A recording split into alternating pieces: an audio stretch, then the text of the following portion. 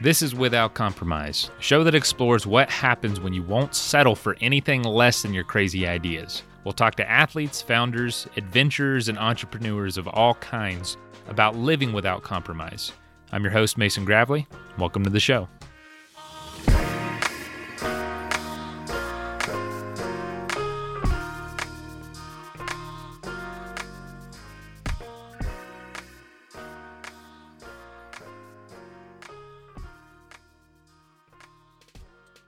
Hey folks, hope you're having a good week so far. We're going to send it over to Bill first at the brewery to give us some exciting news about what's coming up with Athletic Brewing. And as you'll hear, Bill is among the brewing machinery, so he's right in the middle of it. So Bill, take it away.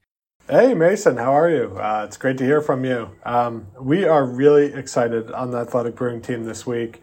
We've been working around the clock for over a year to try to increase our capacity, and it's been so tough to try to keep up with our community, and it's been so frustrating to not be able to get people the beer they want and to be able to continue making fun beers and get it out to a wider audience. So our big news is we purchased a brewery in California, down in San Diego, that we can make 10 times the beer we currently can.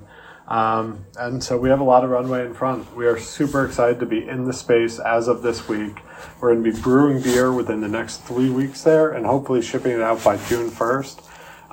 But we are super excited and thankful for our community who stuck with us despite shipping delays and product availability and everything. It's such an amazing community out there. And we're excited to get the Athletic Brewing family some beer. But I'll kick it back to you. That's all we wanted to share. Thanks. Oh, man. So good to hear some good news finally this week. Just so stoked to even be a part of this team, honestly. And you know what else is good news is this interview, because it is really encouraging. It is really motivating. Mark Abma has faced a lot of personal challenges that he talks about what it was like to overcome those and what he has, the strength that has given him to face all kinds of obstacles now. So hugely applicable to a lot of us with what's going on in the world right now, and also what's going on in our personal lives. So I really hope you enjoy this episode. Mark is just an awesome member of our Athletic Brewing community and just an amazing athlete. In 2005 and 2007, he won the Powder Video Awards for Best Male Performance and has been featured in a ton of amazing free skiing movies, as well as pretty much every single Matchstick production movie for the last nearly 2 decades, as well as a couple Warren Miller films and some Poor Boys movies. But he's, not just a skier. He's got all kinds of incredible interests that we talk about, including his lifestyle of, trying to be as eco-friendly and carbon neutral as possible. He's got an awesome truck that runs off veggie oil, has a pretty cool health routine, a lot of cool philosophies on things. And yeah, it was just a pleasure to talk to him. So I hope you enjoy. Hope you have a great weekend. And yeah, get out there, face your obstacles. You can do it. All right, here's the interview. First of all, welcome to the show. Yeah, thank you. You grew up skiing in Canada, correct? And if so, were you taught anything there, or was it just kind of like go out there and try your best? I grew up skiing an hour and a half east of Vancouver. It's a tiny hill relative to Whistler. It's maybe 1,100 vertical feet, which I guess is big for the East Coast. But it's only 2 chairlifts, and I was very fortunate that I joined a freestyle club there, and I had a couple really great coaches that steered me in the right direction. Going into the freestyle club, I already knew that I loved skiing, but these guys really kind of, I had one coach that had a racing background, and another coach that was primarily a freestyle skier. And so I was able to kind of meld those two techniques. And so I pursued mogul skiing, and then with where I grew up skiing, there was some backcountry there. And not that people were really going there. And so myself and a couple of buddies, we'd duck ropes on powder days and we'd go climb around and go get ourselves into trouble. So there was definitely some structure in my life, but then there was also a part of my childhood when I was skiing where I was exploring and trying to figure out how to ski a spine or how to jump off a cliff and totally winging it. But I feel like I watched so many ski movies and I looked up to the likes of Seth Morrison, and I did my best to mimic his style. And so I really worked on that for a long time. Was it clear early on you had talent, or did you have to work pretty hard to keep up? I would say I do have some talent. Definitely not comparative to a lot of the people out there. I would say there's definitely people that I ski with that are phenoms. And I wouldn't describe myself as a phenom. Skiing is definitely something that I connected with, but I did have to work for it. I did have to crash a lot. But thankfully, my dad gave me a strong work ethic, and I was willing to continually beat myself up, get back up, and do it over again, and found pleasure in that for whatever reason, and slowly started piecing it together. And what was the goal then? What were you trying to do? Just acquire the next skill, ski the next more difficult line? Like, what was it? It was interesting. I bumped into one of my buddy's dads that started the freestyle club that I first joined. And he mentioned that when I first showed up when I was 13, that my goal then was to be in a Warren Miller movie. And I don't remember that. So it's really cool to hear that. So I guess from an early age, that was something I wanted to do. And then, through joining the freestyle club, I had ambitions of just learning how to do 360s and Cossacks and a better Daffy and, all those tricks that we were working on back in the day. I didn't really know where that was going to take me. I thought maybe I would get into becoming a ski patrol. And then all of a sudden I got a phone call with an invite to join the BC provincial ski team or freestyle ski team. And so with that, I moved to Whistler. And then all of a sudden I started getting some formal training where we were in the gym 5 days a week all the way through the fall. And then we were on a competitive circuit pretty much week in, week out for 3 to 4 months. And so that gave me a lot of structure and a great workout and training regime that I still carry with me to this day. Oh really? So what do you do now that you did then? Well, I'm still in the gym quite often. Okay. I would say, my training has evolved, but I still come back to some of the basics that I was doing back then, which is squats and deadlifts. And ultimately just knowing how far I can push myself before I've gone too far and you start doing more harm than good. And I feel like that foundation that training gave me is what's kind of molded my body into what I'm in today. And I've still just tried to hang on to that basic foundation because it's worked for me for so long. So with that, I have evolved with my training where I've got into less weight and less bulk that I'm trying to create with my body and more balance, more strength to weight ratio. Yeah, it's interesting you mentioned, you're still doing those things because I feel like when you watch any sort of sport, even, professional sports of any kind, they're pretty much doing the same things you're taught in like Little League and in the little kids section, the little kids era. It's just they've perfected it and they're masters of those fundamentals. And there's really not a whole lot you learn as much as it is just being reminded of what you already know, even at the highest level. I don't know if that's the same for skiing. Yeah, it is. There's so many different styles of training and working out now, and they're really fun, and it is nice to switch it up. But at the end of the day, it is nice to come back to those basic fundamentals because they do strengthen those core muscle groups, which, generally speaking, will help prevent injuries. Absolutely. And so how long into that experience were you found by Matchstick Productions? Because I know you have an ongoing relationship with them over all, nearly 2 decades now. Was that kind of one of your big breaks, you would say? And what was that experience like? Yeah, so I went from being a competitive mogul skier. I did that for a few years. And then with that, I spent quite a bit of time on the East Coast in Ontario and Quebec competing. The conditions there aren't always favorable. And so, but meanwhile, I was seeing the snow forecast back in Whistler and it just kept calling me back. So eventually I realized it was time for me to move on from being a mogul skier and start focusing on spending more time in the terrain park because during that time we had the likes of the Canadian Air Force coming up and they're developing all these new tricks and the twin tip had been developed. And so that just kind of sparked a whole new level of interest for me in skiing. And so I moved back to Whistler and kind of started from the basics. I lived on a futon that winter. I worked at a ski shop. I was a ski coach. And then in between that, I was just in the terrain park jumping as much as possible. And it didn't come that quickly for me. I was doing a couple of regional events. I was doing okay. And then I did that for a couple of years. I'm just kind of chipping away, doing whatever events I could get into. I think it was 2003 that I went to the US Open and got a good result there. I think I got fourth in slope and big air, something of the sort.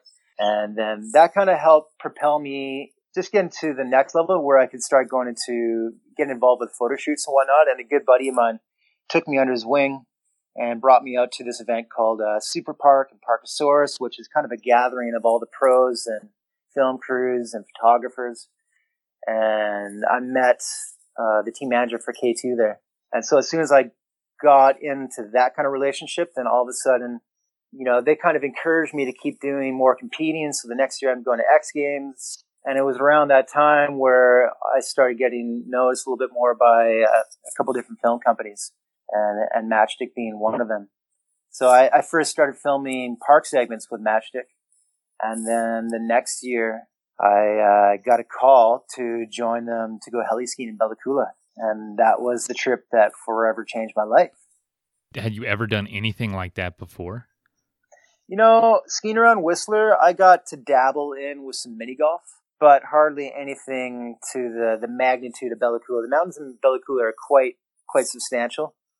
And so when I first got there, I was scared shitless, and I was kind of in over my head mentally, I would say, because I remember getting dropped off at the top of the mountain, and I was terrified. Just getting out of the helicopter was a horrifying experience because you're being dropped off in this knife edge peak, and you've got 3,000 feet below you, and you can't even really see where you're supposed to go because the mountain literally just kind of rolls away. Was that safe given your skills at the time? I mean, could you do this? I mean, obviously you did, but you know what I'm saying? Yeah. Like, was this just a huge liability on their end?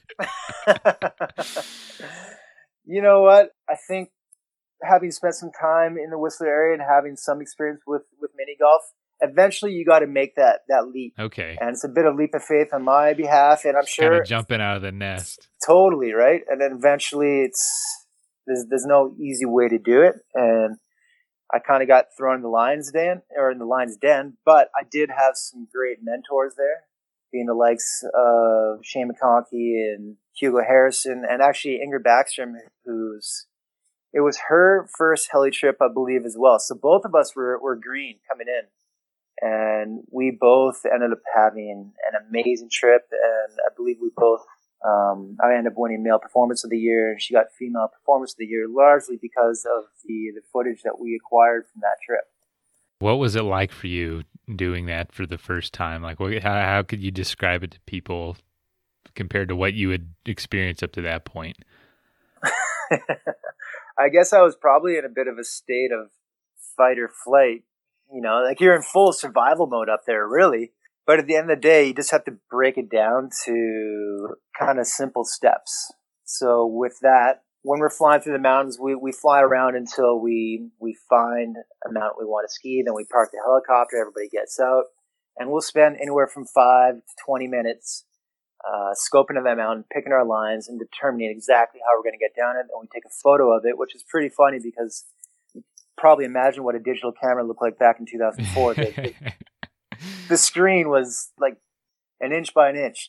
But that was all you had. So you take a photo of that and then you get dropped off in the top.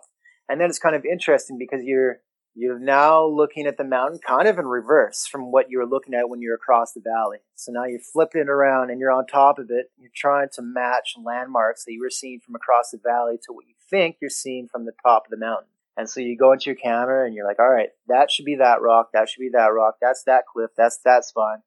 And basically doing a connect the dot as to how to get down. And, communicating back and forth with the filmers just to ensure that you are in fact looking at the right feature, because you can get lost up there because there is that blind rollover effect, and it's really not a place where you want to get lost. And then with that, you're coming up with a plan A as to, if everything's going well. Plan B being, what if an avalanche happens? Plan C, what if you crash in a certain spot and you've got exposure below you? So you're always trying to lay out all these plans and then really just take some deep breaths and trust that you got it all put together in your mind and you know where to go. And really from there, then you kind of get into that flow state and you kind of put a lot of trust into your own abilities at that point. It's an intense energy being in those kind of mountains and getting dropped off in those peaks. Yeah, it's kind of a scary thing. But I do remember the first time I got dropped off, I was, on top of this really big face, and I made it to the bottom, and the shot didn't make the movie, but it was such a huge release of energy. I remember getting to the bottom, and I just let out this massive primal scream of just releasing all this pent up energy and probably years and years of anticipation to be able to reach that moment. You didn't do that much on the moguls then? No. I guess that intensity just didn't really exist on the mogul course, I suppose. Do you think being out in the wilderness had something to do with it? Yeah, I think there's just so much power in those mountains, and there's a lot of humility that comes with that. And so when you survive, it's probably just, you know what I mean? I can't stand when you say you conquer something outdoors. Like, you don't conquer it. It lets you climb it. Okay? Totally. And I'm sure it was something like that for you, where it was, just I survived. I did it. This enormous activation energy to get over this fear, but I did it. And I mean, yeah, I can see how that just could totally flip your script on life. And so from there, like, I mean, what, I know that you've had a long time and a lot of maturity has happened between now and then, and you're looking back at a lot of that now. Just was it just a constant progression of, where else can I go? What's happening next year? Stoke after stoke and experience after experience. Yeah, I'd say during that initial phase of filming, I was coming out of being a competitive slopestyle, big air, and half pipe guy, and so I had a lot of tricks that I wanted to bring into that big mountain environment and the backcountry environment.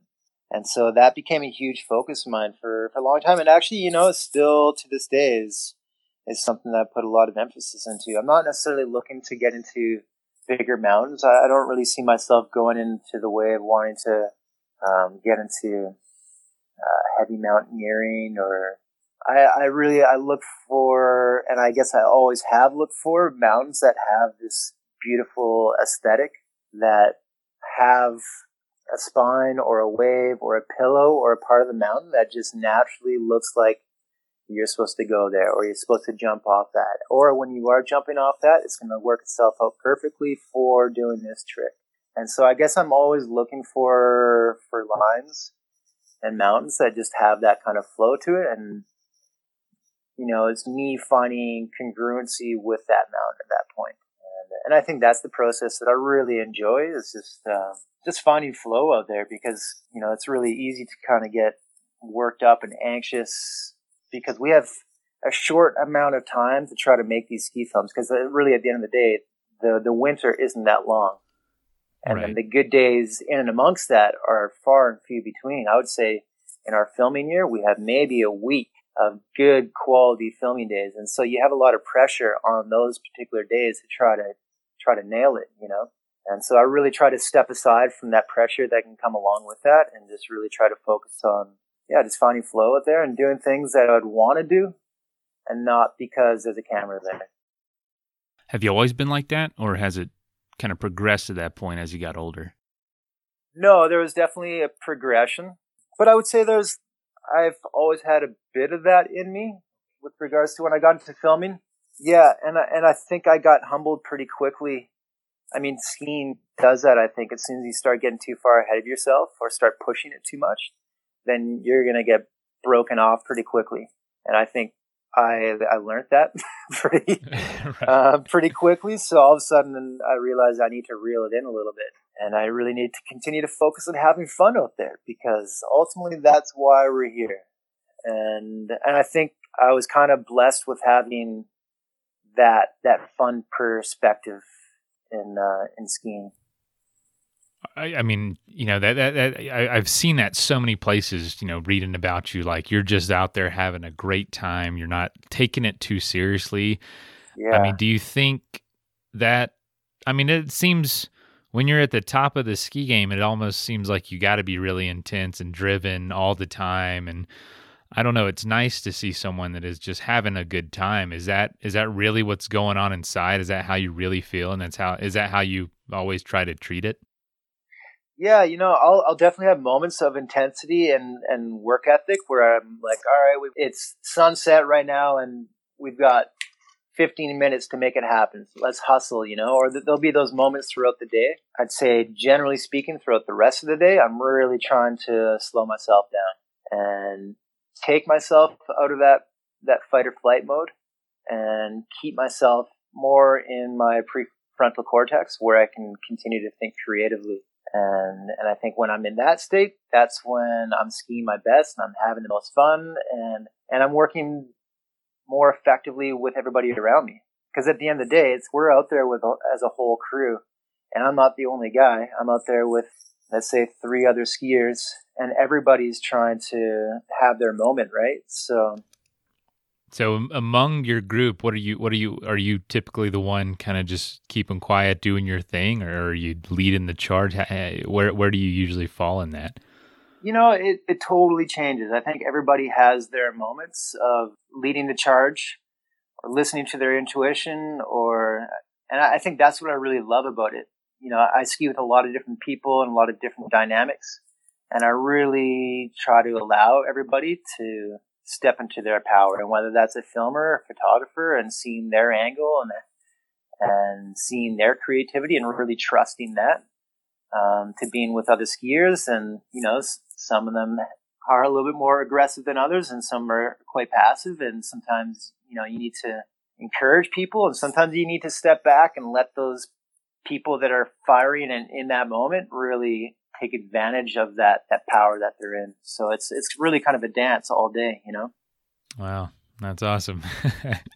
It's fun. Yeah, exactly. It's fun. That's what you got to be having is fun.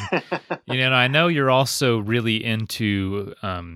I know you practice sustainability and not just in your lifestyle, but also with your body. With longevity and just.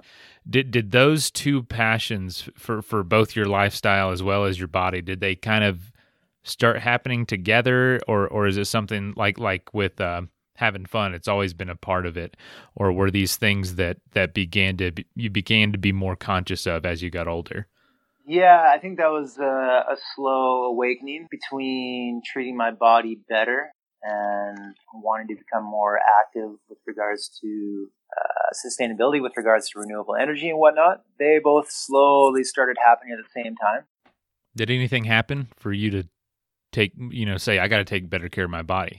Well, I would say there was a time where I had a breakup.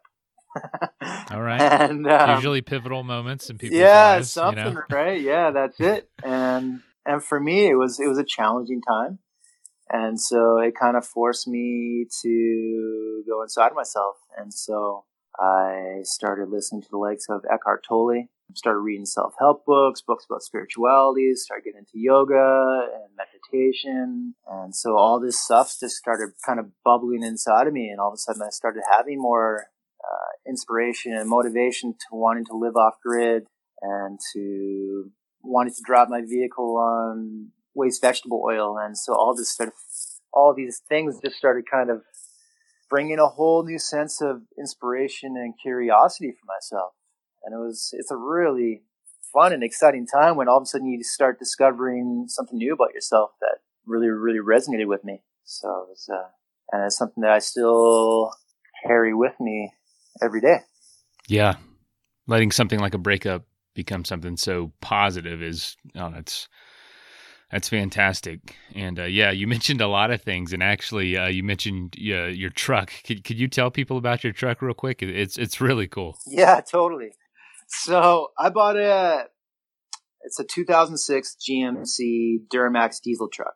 I converted it to run on waste vegetable oil. So I go around to restaurants and I collect their old deep frying oil after they've made French fries and chicken wings, and go to the back of sushi restaurants because they've been making tempura, whatever it may be. And I bring it home and I clean that oil and then I put it into my truck. And my truck runs on that oil because diesel engines were actually designed to run on a variety of different oils so that farmers could make their own fuel from peanut oil. I believe was the first one that they were looking to utilize for tractors and whatnot.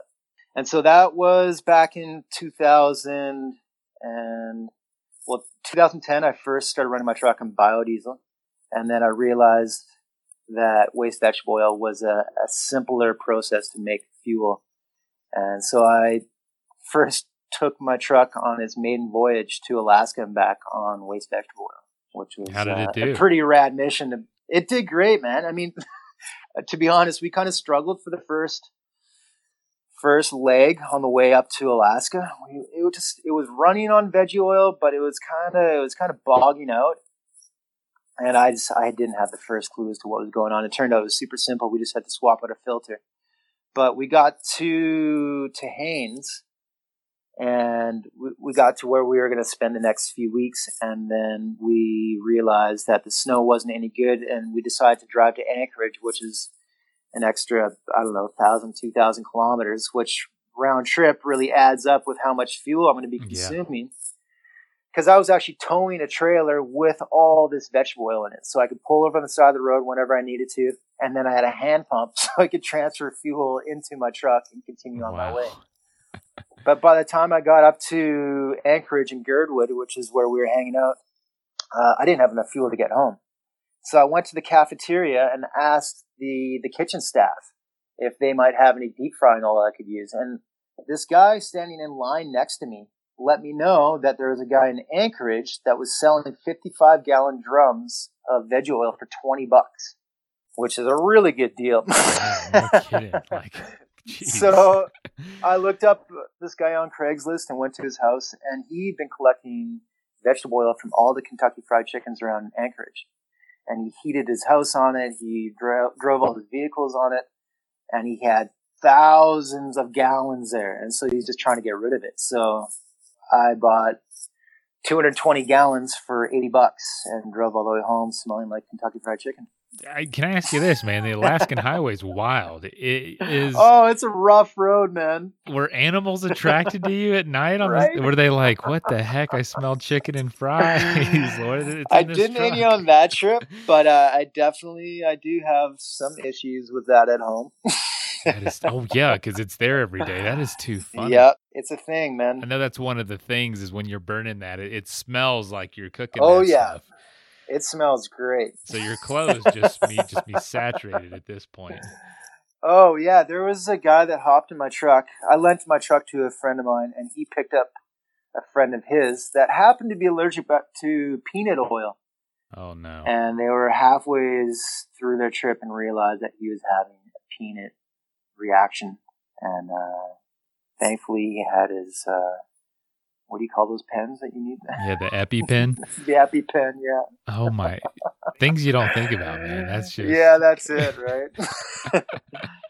Yeah, I've been driving that truck now for I bought it in 2006, so it's been 14 years with that truck now. Man, it's a pretty awesome truck. I've seen some pictures, and I'm like, that's a badass looking truck.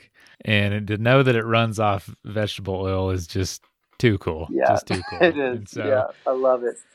So, man, that's just one of the things you do for sustainable living. But, what are some of the things that you like to practice with your body? Because I know not terribly long ago, you tell me if I'm wrong, you suffered a knee injury.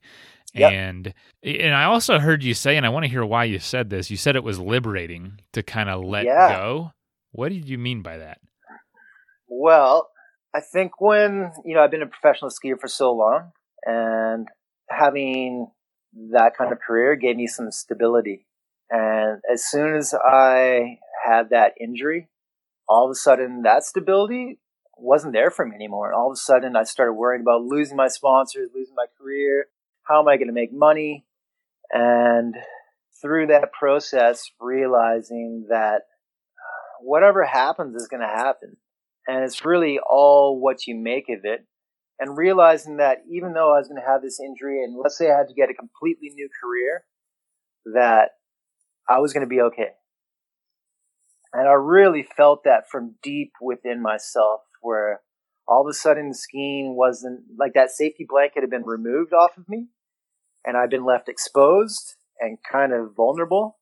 But all of a sudden through that, I learned how to stand on my own 2 feet and find a new sense of belief in myself, and really starting to discover a new side of myself that I hadn't felt before. And so that was really powerful. And, it was an interesting process, because when I first tore my ACL, that's when I started waking up to the fact that, all right, you're probably not going to be a professional skier forever. Right. At some point. Yeah. At some point, yeah. You're going to have to figure out what you're going to do next in life. And so that was a long process for myself. And I really explored a bunch of different avenues, but throughout all that, I really kind of maintained this knowing that I was going to be okay, that I was going to be taken care of, and I was going to find this next passion in my life that would guide me into this next chapter of my life. Has that changed the way you enjoy skiing? It absolutely has. Yep. And injuries have been so great for that. 2 years ago, I had some bone bruising in my tibia plateau. So even though I was going out and I was filming, I was only going out with the intent of skiing one run. And it wasn't going to be a run that was going to be a mind blower. It wasn't going to be an A+ shot, but I would just go out and find a line that looked like fun. And for me to be able to go out that day and just focus on doing one run that was just fun for me, really continue to alleviate the pressure that can come along with being a professional skier and doing it because you want to try to maintain your sponsorships and keep money coming in, And so there's been all these little experiences along the way that have kind of been liberating myself from skiing because it's a job and doing it because I love it. That's a blessing. It's a huge blessing. Mm-hmm. Definitely takes a lot of soul searching, I'm sure, to get to some of those realizations. We get to hear about it on this show in a few minutes, but in reality, I'm sure it's quite a process. Oh yeah, it was years and years, and it's kind of a funny process because I'm a believer in manifestation and putting my thoughts into what it is I want to do and then striving towards that. And so it was a really tricky process trying to focus in on what my next step in life was going to be, but not knowing what it was. So it really was a process of surrendering and being comfortable with being vulnerable, and which can be a really beautiful and liberating experience once you are able to find comfort there. Right. Do you find that now? I mean, are you more confident? I'll ski for however long, and then from there, I know that I can do something else. I would say I've got more comfort with that now just because my life has evolved and changed. I do have this other aspect of my life career-wise, which feels great. But I think regardless of that, there's always, for me anyhow, there's always little insecurities that are coming up. Well, that just makes you relatable. Yeah, right. And so it's I can't say it's really getting any easier. Or maybe it's getting a little bit easier for me to understand it and be able to view it. But I would say those daily challenges are always there. And but now I look at it a little bit lighter and with a little bit more clarity, I suppose. Like I don't take it as to heart or as much to heart when I have this insecurity coming up. It'll come up. I'll look at it. I'll kind of diagnose it, see why it's there, recognize it, see how I can learn from it, and then I kind of flip it on its head.